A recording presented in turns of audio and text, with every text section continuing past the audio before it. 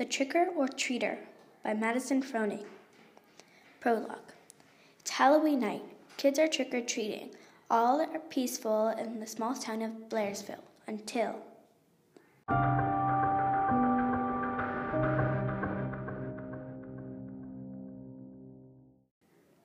Chapter 1. Trick or Treat. I was so excited for tonight, I ran to the first house and rang the doorbell. "Addie, hello!" Mrs. Plummer exclaimed. "Trick or treat!" After she dropped candy in my bag, I ran to the next house. "Hello," a kid said as they approached me. "Hi, I don't believe I've seen you around before. Are you new?" "Yes, I'm Brian. Do you want to hang out with me, Addie?" "How do you know my name?"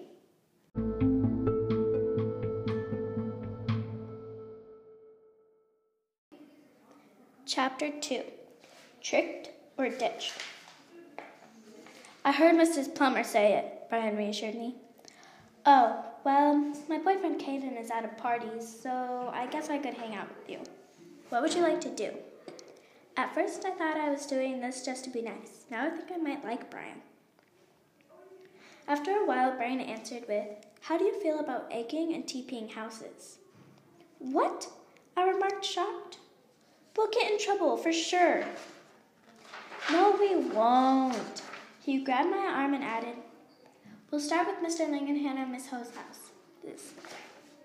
Go home and get all the toilet paper and eggs you can find." A couple minutes later, I came back with half a dozen eggs and 3 rolls of toilet paper. Brian had 8 rolls of toilet paper and 2 dozen eggs. Come on, obviously we need to go to the store. I knew it was wrong, but I was excited to have a friend. We arrived at Freddy's at 10 p.m. They're closed. Darn. Guess we can't egg and TP people. Let's just go to my place and watch scary movies. I tried to get us out of there. What? How did he get in? It was locked. However, he got in there. He did. He came out with a loaded wagon. Plop, plop, whoosh. Brian kept throwing stuff at Mr. Lingenham's house, which was right next to Freddy's. Just then, Mr. Lingenham walked out of his house and grabbed me by the arm. "Addie Smith? Why would you do something like this?" "It wasn't me, it was Brian," I tried to tell him. "There is no Brian in this town. I'm calling the police."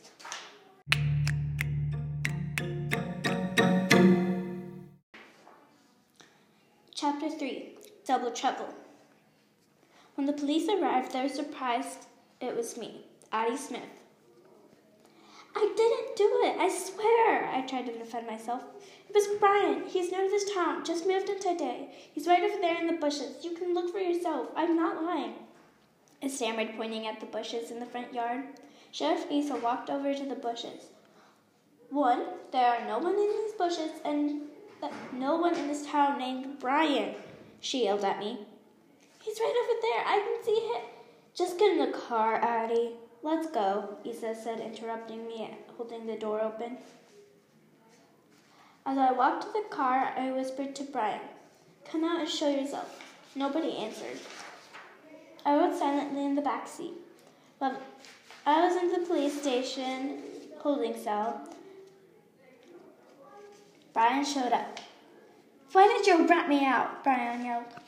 "Why did you disappear right when Mr. Lingenham came out of his house? Plus, what happened to 'we won't get in trouble'?" I retaliated.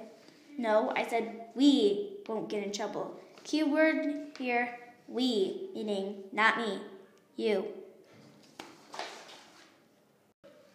Chapter 4. Released. The officer walked in and Brian disappeared. "All right, I spoke to the chief.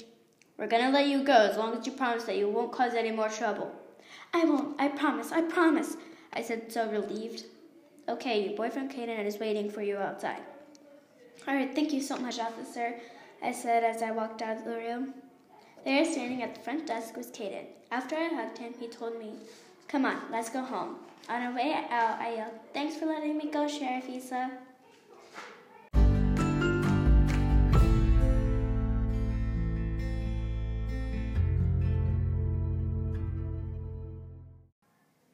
Chapter 5. Home again. When we got home, I immediately took a shower. The whole night, Caden seemed worried about me. I'm fine. I just made a mistake. Everyone does, I kept telling him. I don't think he believes me. The next morning, I woke up to the smell of bacon. Caden had made me breakfast. When I arrived down the stairs, he asked me, "Why did you TP your teacher's house?" I did it because the new guy Brian told me to. So why did you do it? Just because he told you to? If he had told you to jump off a cliff, would you? No, and I did it because I thought he was cute. Plus, he was lonely, and so was I. You were at a party with Samantha.